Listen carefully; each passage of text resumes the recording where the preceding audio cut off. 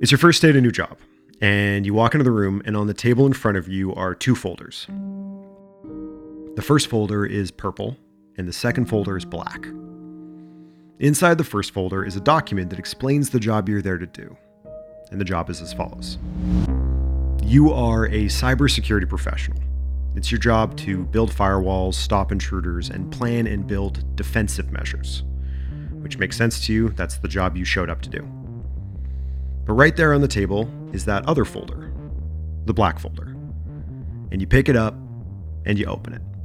And the black folder says, you know the purple folder? Like the one you just read? It was a lie. It's your cover. It's what you're going to tell people, but it's not what you're actually here to do. You are not a defensive cybersecurity professional. You are an offensive one. You are a cyber spy, tasked with hacking whoever we tell you to. You are to use your considerable knowledge to hack people's emails, steal personal information, monitor their conversations, and if possible, track their movement.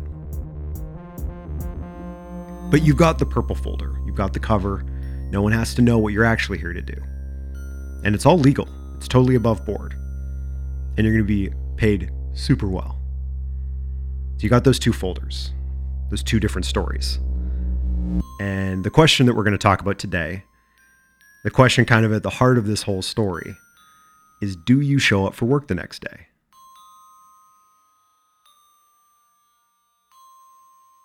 So this year, years after that question, the exact question, was posed to a handful of people who showed up for work in a villa in the desert, this year charges were laid. And this month, a settlement was reached regarding their participation in something called Project Raven, our subject this episode.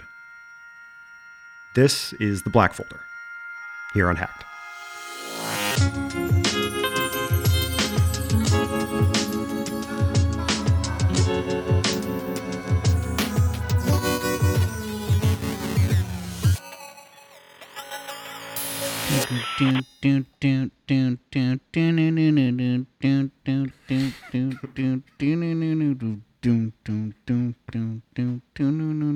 Is that the theme song? That's the new theme song, yeah. I don't remember that part of the theme song. I could remix that and put it at the end. Well, good news. It's in my audio file, so like many other things that shouldn't end up in the podcast episodes that you feel the need to include, I'm sure it will include itself into the final edit. Editorial discretion. So, Scott, say you used to work for the NSA or like CSIS here in Canada. Yeah. You were a cyber spy for like your government. Yeah. But then you quit being a cyber spy for your government and you moved to another country, a country that has their own cyber intelligence organization. Here's a very big question. Is it legal for you to go and work for them? I have no idea. I would assume that when you start working for the NSA, that there is some life-binding contracts and agreements that are partaken in. So I have no clue, but my best guess would be probably not. I think the treason hammer is probably pretty close to you at that point. Sure. It's kind of just hanging over your head the second you get off the airplane. Yeah, you're like, hey, I'm here to work in your cybersecurity division with all of the knowledge I have from their cybersecurity division. I'm sure it's not a good look. That would make a lot of sense, wouldn't it? Would. According to U.S. national security lawyers, it's shockingly legal. Wow. The laws are pretty muddy. Yeah. You can totally do it. You can get on a plane, and if you worked for the NSA, you can go work for someone else.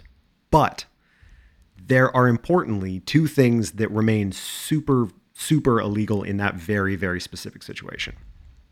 It is A, mega illegal to go work for a foreign government and share classified information regarding hacking. Of course. Like you can't share classified methods, classified tools. And it is B, illegal to go to another country and then spy on your own countrymen. Sure, actual treason. It's just treason at that point. It doesn't matter if you used to spy on Americans legally because you were doing it for the NSA. If you do it for someone else, it's treason. Which sounds like a pretty I'm like, okay, I can follow those rules. Don't share classified stuff and don't spy on your countrymen. But no part of this story is nearly as clean cut as that, because the cast of the story is spies, and they are not a historically forthcoming bunch. Totally. And once you learn something, as has been historically proven time and time again in intellectual property lawsuits, probably, once you learn something, it's hard to not know it and have it not guide your decision making. So violation of Rule 1 is probably very common as well. Yeah, it's pretty tough to be like year 4 at a job and to know how to do something and to not say something because the solution is classified. Yeah, and be like, I don't know, guys. What if we tried this? Who knows? Yeah, it's a real thinker, and they're all looking at you, and they're like, "We know the NSA knows how to do that, my guy. Like, can you please just tell us?" So only one person has made their name public and told their experience of working at Project Raven, our subject. So we're going to tell her story, and it is the story of a woman named Lori Stroud. Lori Stroud worked for the NSA for over a decade, for the first 6 years as a military service member from 2003 to 2009, before jumping over to being an external vendor from 2009 to 2014, where she worked at a consultancy called Booz Allen Hamilton. It was Lori's job to go digging around for vulnerabilities in foreign government systems. So she would, try and get into some government computers in China or Russia, figure out and identify who targets were that the rest of the team would then go after. But in 2013, Stroud's shine at the NSA wears off. She's been crushing it for a decade, but then she does something that she characterized in an interview as, quote, ruining her brand. Can you recall anything that happened at the NSA in 2013, Scott? I feel like there was a young programmer who released a pile of inside information about surveillance, and maybe he ran away to other countries, landing in, I believe, Russia? Does that sound familiar? Yeah, so our girl Lori, while stationed in Hawaii, Stroud recommended that this technician who was working in the building join her team. I want this guy. He's great. He should join my team. A guy by the name of Edward Snowden. Man. And it is a good name. It's a great name. Very memorable. Historical even. And it was here as part of her team that Snowden, we don't need to explain what Edward Snowden did, right? You kind of already did. Yeah, it was here as part of her team. Yeah, I said the word Snowden treason like 12 times, so I think people... Yeah, they get it. It was as part of her team, based on her recommendation to join her team, that Edward Snowden gained access to the information that he would go on to leak. Less than 60 days after joining Stroud's team, Snowden had vanished with all of that data, and Stroud had kind of accidentally, inadvertently given him access to it. So, yeah, her brand at the NSA was not in good shape. And in the aftermath of all that, Stroud gets this really interesting offer. This old colleague, a guy named Mark Baer, that name is going to come up again, offers her a job to work for a different government contractor at a different government, a company called Cyberpoint, who did work in the United Arab Emirates, the setting of this whole story. So, Stroud looks around at the big Edward Snowden-shaped smoldering pit that she's standing in, and she figures, yeah, I should probably go seek some new opportunities. So she takes the offer. She goes to work at Cyberpoint. Cyberpoint is a small cybersecurity firm based out of Baltimore, and they've done work for the U.S. Department of Defense, and they do work in the UAE. For context, in 2014, the UAE and the U.S. are close allies born of shared enemies, in this case, ISIS. Neither of them likes ISIS. Both use their intelligence organizations and hacking specifically to go after ISIS and other terror groups in the region. So the idea of an American consulting company working for the UAE and the American government is not crazy at all. And Cyberpoint, for context, has claimed that they have done nothing improper throughout this entire story, which if you define improper as illegal, they might actually be in the clear. Whether or not it was cool stuff they did is a different story, but we're going to get to that. Right. So Cyberpoint, generally above board company, pay their managers close to $500,000 a year, offer Stroud this job, and she says, let's do this. Scott, say you run a cybersecurity consultancy and you've got this very sensitive client. When do you tell a new hire like Stroud, hey, this is what your job is actually going to entail? When do you reveal that to them? I feel like it's either day one or the one day after their legal probation's over. It's one of those two. Right. Yeah, whatever it says in that very thick NDA you make them sign. Yeah, exactly. Yeah. So Stroud signs that very lengthy NDA, which comes up again. She gets on a plane and she arrives in the UAE and she goes to their office, which is this big, huge converted mansion known by the team as the Villa. And it's here that she's brought into a room with two folders on a table, the purple folder and the black folder. The purple folder is her cover. They are contractors in the UAE protecting the government from hackers and other threats. And then there's the other one, the black briefing, and it explains what Project Raven actually is. To directly quote the black briefing that Stroud received, Raven was, quote, the offensive operational division of NISA and will never be acknowledged to the general public. NISA is the UAE's version of the NSA. It's their cybersecurity agency. Mm-hmm. So whenever you think NISA, think Emirates NSA. Stroud was going to be part of Raven's analysis and target development shop. She was tasked with helping the government profile their enemies online, hack them, and collect data. And those targets were provided to Cyberpoint by the client, NISA. So she works for a company, and the company gets assignments from the UAE's NSA, essentially. Sure. All of this kind of like cloak and dagger, all the language of it, Stroud said it made her feel right at home because it's exactly how the NSA worked. Yeah. The security infrastructure that they were feeding is the subject of a lot of international criticism, like that Cyberpoint was feeding information into. People talk a lot about what the UAE does with hacking.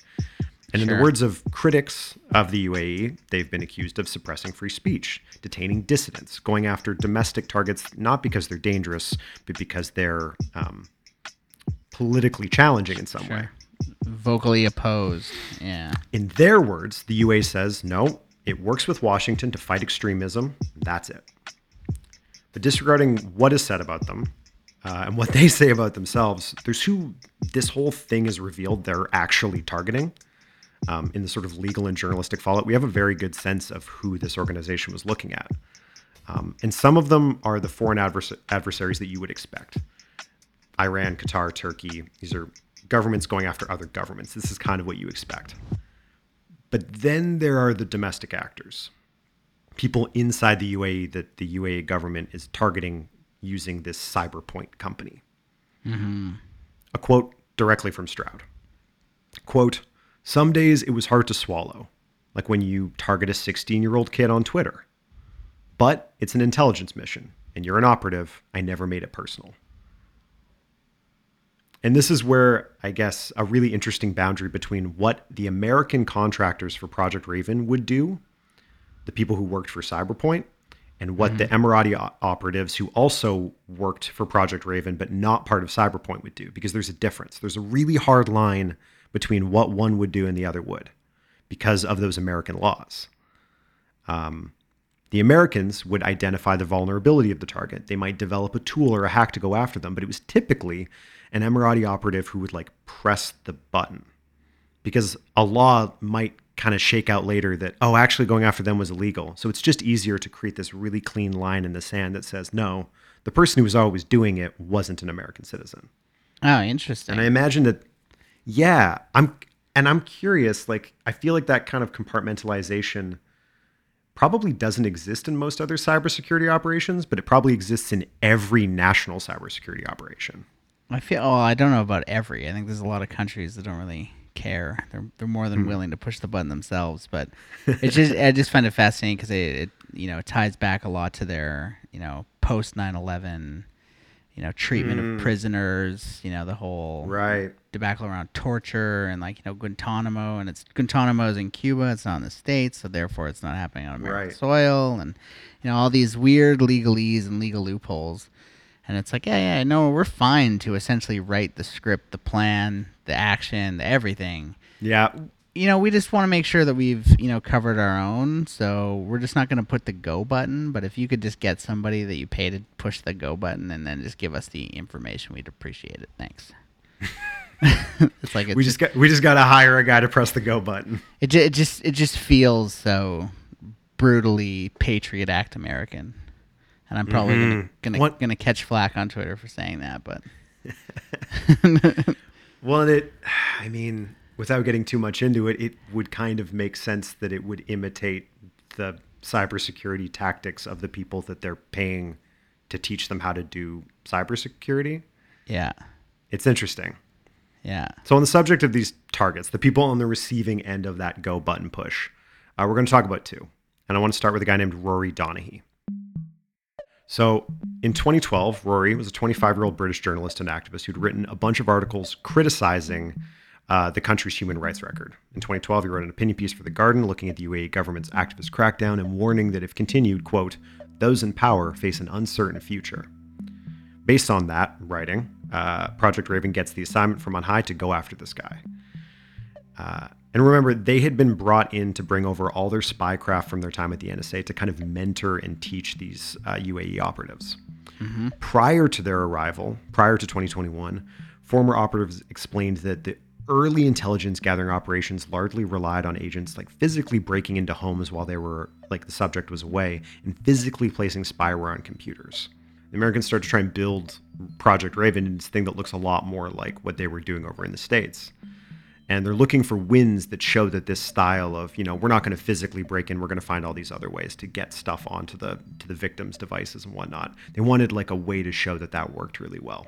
And right. Donaghy was this big public target that offered these contractors at Cyberpoint a really visible win, kind of a proof of concept. Social engineering is one of our oldest subjects on this show. And they weren't really doing it. They were just physically breaking in. They weren't tricking people. And so Cyberpoint says, this is what we're going to do. We're going to show off how well this can work.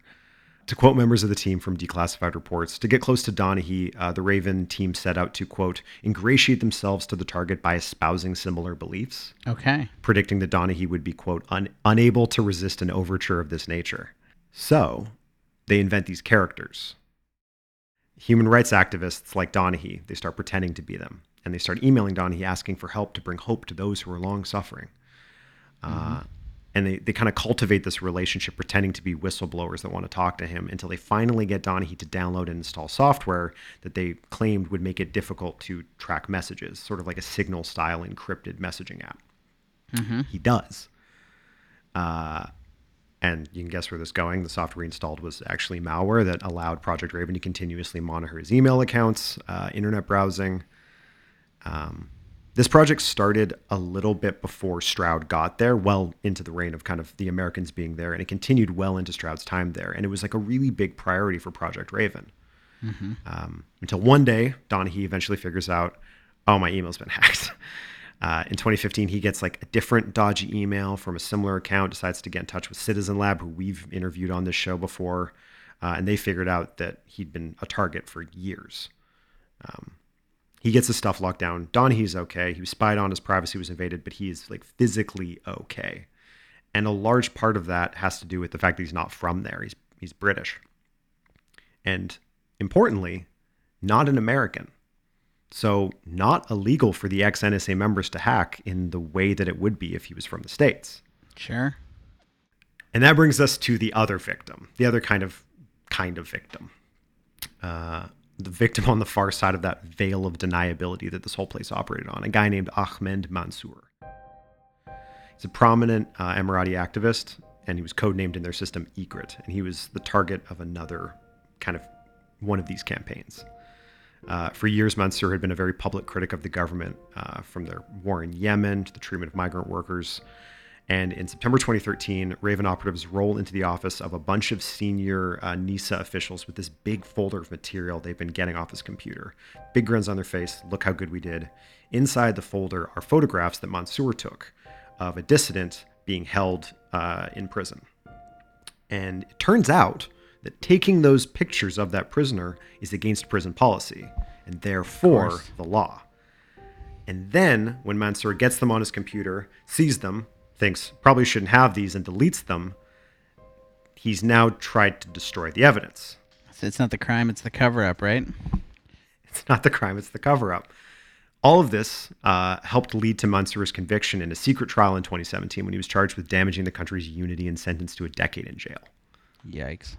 That's kind of a spread on the kinds of folks that Raven was targeting. You've got British journalists who are critical of the government. You've got domestic activists who are trying to, highlight abuses in prison and getting sent in jail for it. Which brings us to their tactics, kind of how they did all this. And a big question, if we go back to the legal tension in the middle of this story, is where the line between spycraft and a confidential technique is. And that's sort of what makes all of this legal or not. General spycraft, cool. A specific tool, not okay. And a big example of that in this story is this piece of technology called Karma. Karma is a bit like the no-click iOS exploit that made the news, I think 3 or 4 months ago.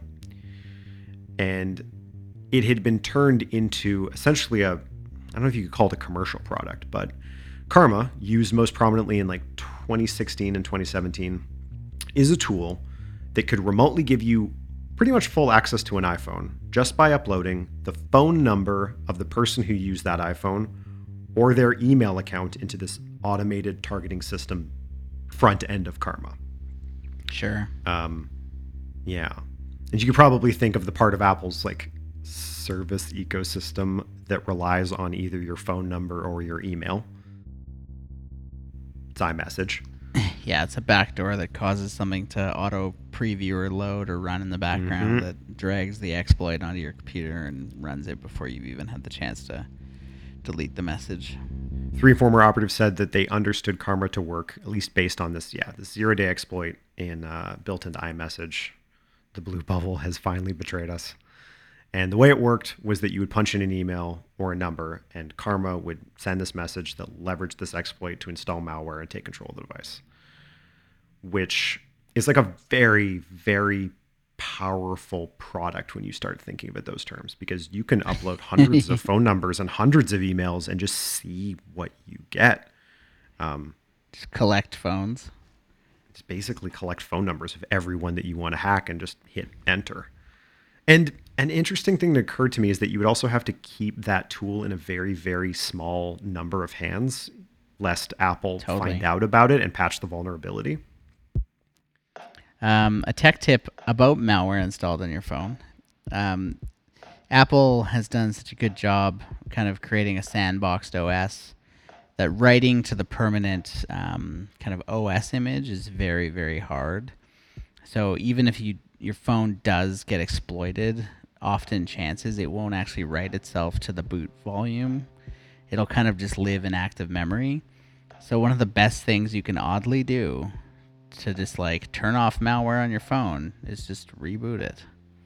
Really? Just the classic, the classic IT thing of just there could be your phone could probably literally be actively hacked running malware, and if you just reboot it, it will flush the malware out of memory. Yeah. So obviously, if there's a day zero exploit that no one knows about that they can use to keep getting access, that's a bigger deal. But as it stands now, I think one of the best security tips for iPhone users is, when in doubt, just reboot it once a day. Man, 4 years ago with bangers like that, you probably could have made $400K working for Project Raven over there. They would have loved to know about that. Be like, yeah, hey guys, yeah, I'm here. There, I got this tidbit for you. And just reboot your phone a couple times a day. Hot tip: have you tried unplugging it? Yeah. I can't remember. I maybe I do my reboot my phone every day now. Oh really? But most people never do it. Huh. I remember before I kind of had ever thought about it or had heard that, I think it was probably pretty frequent that I would go months and months without rebooting my phone. Me as well. So in 2016, when this comes out, Stroud says that the whole team is very, very excited. Quote, "It was we have this great new exploit that we just bought. Get us a huge list of targets that have iPhones right now. It was like Christmas," which is cute and insidious at the same time. According to experts, there's only about 10 countries in the world that really have the capacity to even develop a tool like Karma, which means that the UAE government purchased Karma from a vendor outside of the country, a kind of conclusion that was confirmed by the operatives who anonymously spoke with Reuters for the piece that a lot of this is based on. Let's talk about what something like Karma sells for. Mm-hmm. Like something that's based on a day zero bug. So yeah. essentially an unknown exploit that will probably be patched at some point in the future, Totally. but is super valuable right now. Yep. What is like? Do you know what they paid for it? Do you have any idea what the licensing fee for something like Karma for is? Karma? No, I don't know what the licensing fee is. And then you add in the extra layer of, and you can't sell it openly because then it stops working because they would fix it.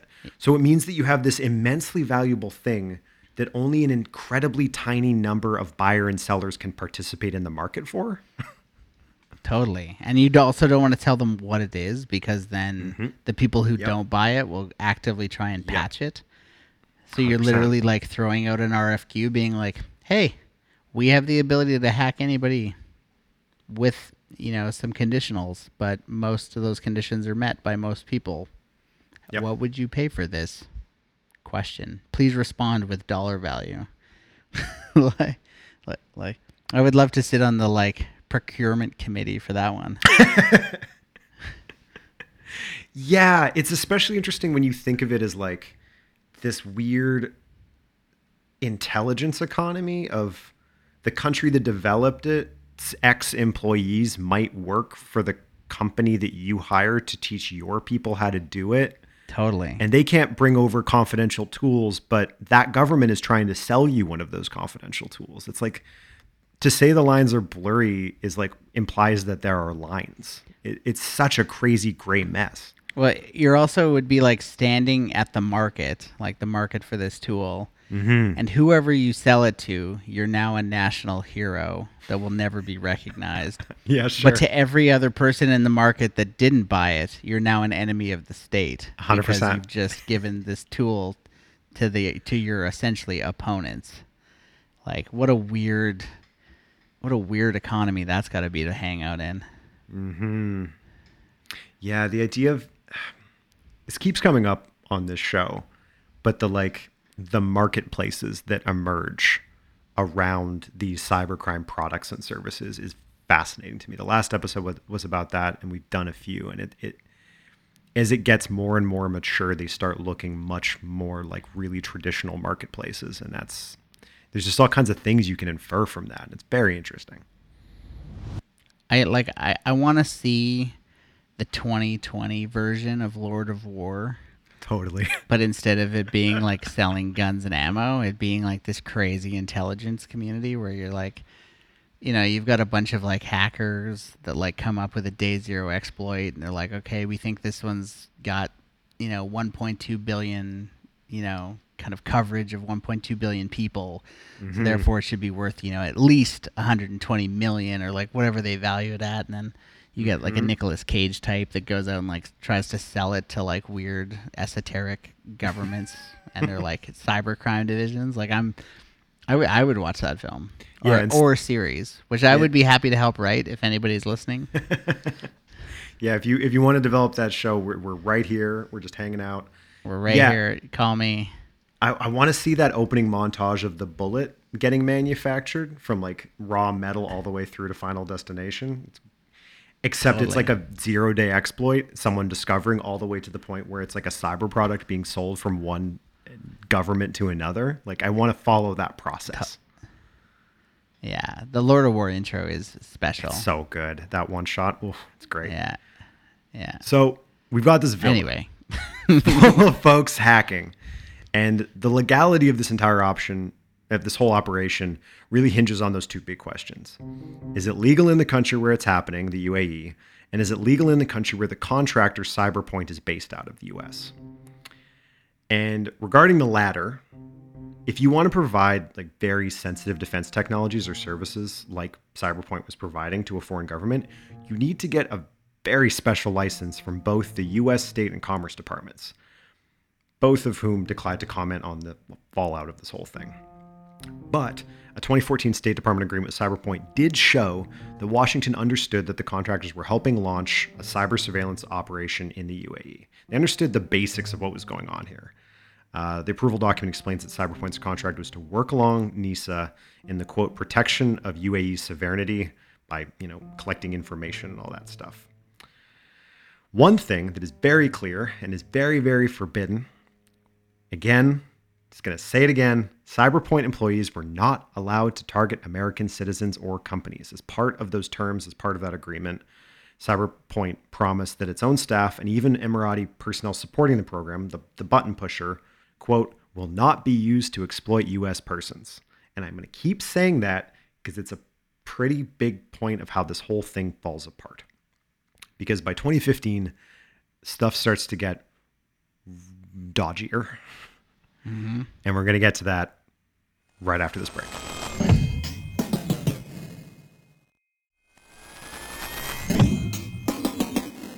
You get an assignment at work. Hack into individual users of this ISIS internet forum. That's the assignment. So, Project Raven's American contractors get called on to make a computer virus that would infect every person who goes to said ISIS website. Makes sense. Except for, what's the one rule? You can't hack Americans for a foreign government. And even if they're Americans visiting an ISIS site, they're still Americans. And this tactic kind of risks capturing them in this. And that little tension is the start of this whole thing dissolving.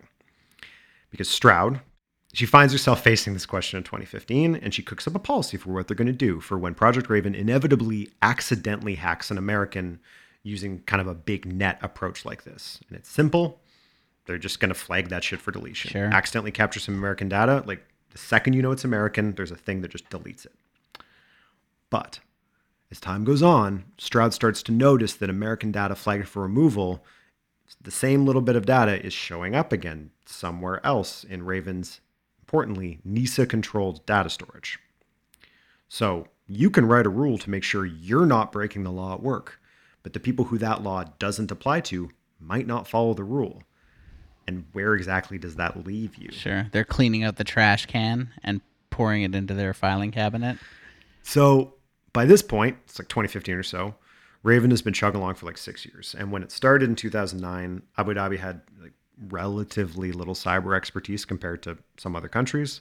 And the original goal of Project Raven was for Americans to come in and develop and run this program for like maybe 5 years, a decade, until those UAE intelligence officers knew enough to take over. It was never meant to be permanent.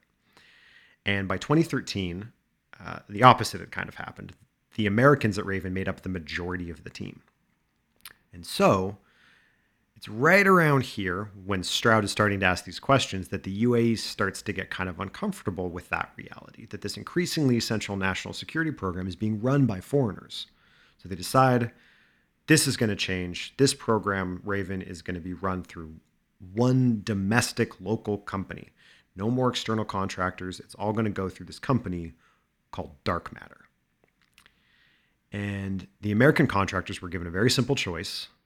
You can join Dark Matter or you can go home. And at least 8 operatives took the second choice. They left. There's this guy in the UAE called Faisal Al-Banai. Mm-hmm. He's an entrepreneur who created one of the like big mobile device companies over there called Axiom. That company does incredibly well. Mm-hmm. And he decides, I'm going to make a cybersecurity company. And he calls it Dark Matter. And Dark Matter pretty quickly gets the UAE security forces as a client, and they start recruiting. They employ 650 people. They acknowledge that they work with the government, but they deny that they're hackers. And this is an interesting aside. According to one of the operatives interviewed, that might actually be true. The black purple folder cover thing was so universally and like rigidly maintained at Dark Matter that the actual purpose of Project Raven, even after Dark Matter absorbed it, was kept secret from at least most of their like top level executives, according to this operative. But it's when Dark Matter took over that the assignments from NISA, like from the UAE government, started to change and escalate. And more like physical rooms of the villa where Stroud worked started to become what they called Emirates Eyes Only, like whole projects, teams that the foreign contractors were never supposed to see. The beginning of this big shift, which like what they're doing in there, because otherwise you would know what they were doing in there. Like the second they start locking the door, you can kind of intuit, well, they must be breaking one of the two rules I'm not allowed to break. Sure. Like, do you quit by now? Yeah. Yeah, okay, me too. Do I quit by now? Do I quit by now? I quit 6 months ago. Yeah, for sure. Yeah. I never got on the plane to go over there. I don't know. That's a like, let's just hang there for a sec, because it's like, I feel like most people, and like I think our audience will probably confirm or deny this, but I think that most people that are interested in cybercrime, and maybe this is just me projecting, but it's like, it's the puzzle aspect of it, you know? It's the gamesmanship of it. Totally. And it's like, I feel like if you're that kind of person, like I'm that kind of person. Right. It's like, if somebody was like, hey, do you want to solve logic problems all day for $500,000 a year? I'd have a hard time not taking that, you know? 100%. And it's like, that's going to speak to a lot of people. So it's like, you know, it's a personality type, and it's a person, like it speaks to like a core, you know, driver for like a lot of people that like games and like that kind of aspect of it. And I don't know. Like it'd be tough. Would you take it if you walked into the room and I'd put in those two folders in front of you? Would you? I think I would have taken it. You know. I think it's tough. But there's a big part of me that would want to. It's an interesting thing. Like there's lines in this and moments in this where it feels so patently unethical. Totally. And then there's other moments where it's so compelling and provocative. And I'm just vacillating back and forth between those two states. And then you add in like hundreds of thousands of dollars a year. I don't know where I fall. But like, you also need to like think about it from the other side, where it's like, it seems so unethical now because we're looking back through these like binary glasses of being like, oh my God, you know, they were spying on people. For sure. And it's like, you know, it's super easy to see the ethical jump there. But when you were a former NSA operative, which in a job which all you did was spy on people, and then you got hired to go work for another national security agency where all you do is spy on people. Yeah. It's like, you know, you're so watered down at that point that do you even really notice the difference? For sure. Like they're still just people, and like I'm looking at, you know, so many people's information already. Like, what is an extra person, and why is it now unethical? You know, I feel like your morality at that point has been rewritten. Oh. And it's like it would not feel unethical. No. You know, it's kind of the whole thing we have with systemic problems in our society now, where they've become the norm. And you know, you have to kind of buck the norm to rewrite, you know, the system. And it's like that's probably the same thing that happened to them. Is, you know, it's become the norm to be unethical. So like, what you probably don't even notice. Totally. One, with how blurry the morality gets, it then raises this other interesting question of what finally functions as a tripwire. Like what can cut through that haze? Where do you reset? Exactly. And that it's been an interesting part of the story since the beginning, considering her relationship to Edward Snowden, and it becomes a very interesting part of the story again at the end. So at this point, though, it's 2016. And some of these American operatives are coming back to the States. And they get off a plane in the US, and a bunch of FBI agents come up, and they have some questions for them, which is weird. Sure. Because as far as they're concerned, NISA, who's giving them their assignments, is supposed to be working with NSA. So their assignments are supposed to be coming in like kind of pre-T's crossed and I's dotted. Yep. But the FBI rolling in with a bunch of questions would suggest that that's not the case. And the FBI is asking these contractors, hey guys, are you spying on Americans? Hey guys, did classified U.S. collection techniques end up in the hands of a foreign government because of you? Because those are all crimes. And those are pretty stressful questions. 2 of those agents did approach Stroud in 2016 at Virginia's Dulles? I think it's Dulles. In Virginia's big airport. Cool. They bump into her in Virginia. She's on her way back to the UAE after a trip home. And Stroud, who is just a fun little scene, she said she was afraid she might be under surveillance, which is why she told them, "I'm not telling you guys jack." And then she got on the plane and she went back. But she would. She would go on to tell them jack. Back at the villa, Stroud had been starting to get even more access to internal Project Raven databases after she got this big promotion the year before. And by this point, it was her job as lead analyst to go looking for user accounts of potential Raven targets and figure out what kind of vulnerabilities they could use to get a foothold into the victim's email or messaging app. And the way that they kept track of all of these targets was by organizing. They had sort of a big spreadsheet that organized people based on different parameters, one of which was the country that they're from. Iranian targets are coded gray, and Yemeni targets are in the brown category. And one morning in spring 2017, after she'd gotten through all of her targets, Stroud said that she began working through a backlog of other assignments intended for NISA officers, her bosses essentially, that she had access to because of this promotion. And she noticed that a passport page of an American was in the system.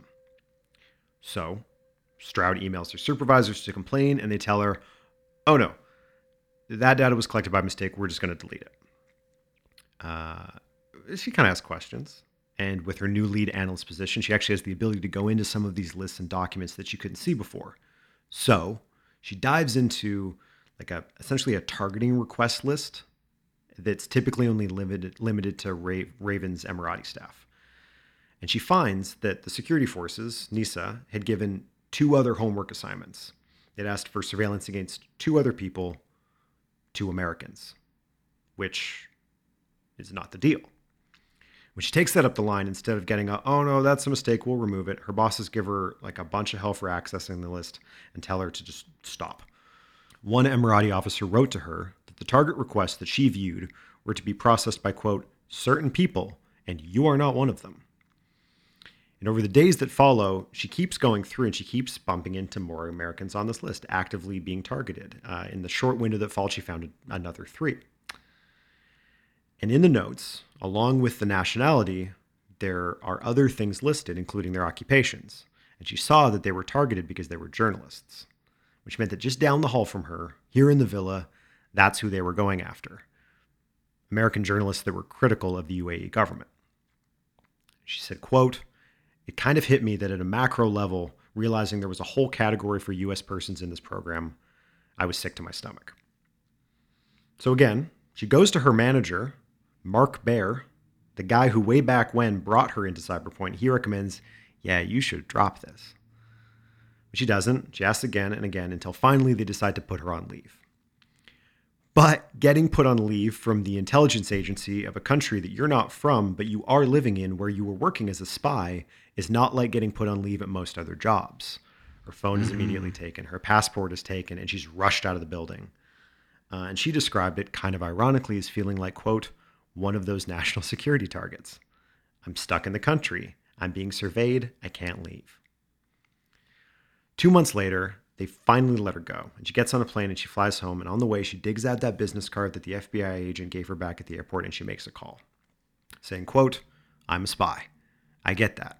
I'm an intelligence officer, but not a bad one," which apparently puts the line between a good spy and a bad spy somewhere between targeting a British journalist but not an American one. So that brings us to 2021. And the only other 3 names aside from Laurie Stroud that we know in this entire drama. And they're not the names of people who have come forward, but whose names we nonetheless know. Because in September 2021, charges were laid against Mark Baer, the man who invited her, a guy named Ryan Adams, no relation, and a guy named Daniel Garicki, who admitted, the 3 of them, to violating U.S. hacking laws against selling sensitive military technology to a foreign government, all as part of a deal to avoid further prosecution. Sure. The 3 men admitted to hacking into computer networks in the United States and exporting sophisticated cyber intrusion tools without gaining required permission from the U.S. government. As part of the deal, with federal authorities to avoid prosecution, the 3 former intelligence officials agreed to pay a combined $1.69 million and to never again seek a U.S. security clearance. Lori, after fishing out that business card, reached out to the FBI to discuss what had happened. She then reached out to journalists and participated in the kind of public expose that formed the foundation for this episode. She decided when she got back to the States that she was going to blow the whistle. There were 3 charges laid and a relatively large fine levied. And that's kind of where this story leaves you. And on one hand, it's kind of a classic story of a whistleblower. Like Stroud saw something wrong and she said something and stuff occurred. I feel like this is one of those weird situations where it's like, we all know that nations kind of spy on each other, even the friendly ones. For sure. It's kind of just a thing that they do. And they've been doing it since way before it was cyber spying and it was like just real spying. There's a reason why we have, ambassadors and, intelligence people in other countries and other countries. There's a reason why these agencies exist. And it's like, really at the heart of this story, it's just the fact that it was contracted Americans doing it for another nation. For sure. that then also happened to be gathering intelligence, even though it wasn't like, it would be naive to think, I would think, my personal opinion is that I think it would be naive to think that because I'm not allowed to spy on Americans, that other people aren't spying on Americans. Mm-hmm. And it's like, you're giving me a Lamborghini and I work in a like a mysterious villa. Like it sounds like too much of like a Bond movie. 100%. Already, and it's like I don't know. Like to me, it just seems like of course people are spying on other people. Like this, really, the ethical thing here is just the fact that it's like, it just happened to be American contractors that were doing it instead of a nation's own people. Right. Or subcontracting it to some big Israeli syndicate, or one of the Italian syndicate, or one of the Russian syndicates, or it's like it's gonna happen. It just depends on who's doing it. Yeah. Like, will the UAE ever hire ex-NSA staff who might end up hacking Americans? Probably not. Why would they? They learned everything they wanted. But that doesn't mean that other countries won't. Almost certainly. Maybe Americans, like an ex-NSA person, might think twice about doing it, which says nothing about all of the other countries that are just as sophisticated who could then go work for someone else after they're done working for CSIS or whoever. There's a market for people that know how to hack for governments. Yeah. And it's an international market made of spies, and that's going to be really hard to regulate. Well, totally. It's like you train it's like when you think of, they train military soldiers, and lots of them go on to do security forces afterwards. And those security 100%. Forces get similar contracts for other nation states or the same nation states or major pipeline companies in foreign countries, et cetera, et cetera, et cetera. Mm-hmm. And it's like a government spent a bunch of money turning these people into tools. Other people are going to want to use those tools. And those people are going to want to use themselves as tools because it's what they do to earn a living and support their families. Mm-hmm. And it's like, I don't know. It's just the world we live in at this point. And it's like that is why Stroud did it. It was a job. It was a career move. Totally. You go from a government salary to tax-free in the UAE at $500,000, working in a fancy villa, living in probably paid accommodations and housing. Sounds pretty sweet. For sure. If that's what you're into. It's a pretty sick deal. And it invites all these really fascinating questions about whistleblowing as a general concept. Mm-hmm. Whether Stroud saw something wrong or whether she saw something that was going to get her in trouble is a very interesting question. And the probable answer is that it's a bit of both. That maybe after being the person to let Snowden into the NSA, a guy who would go on to have a crisis of faith and do something drastic, the optimistic version is maybe she did find herself in a similar situation. Maybe she saw that in herself, and seeing that one person blow a whistle, making you want to do the same thing. And maybe that's the whole point of it. I don't know. It's interesting. So now that you know what's in that black folder, you get pulled in that room.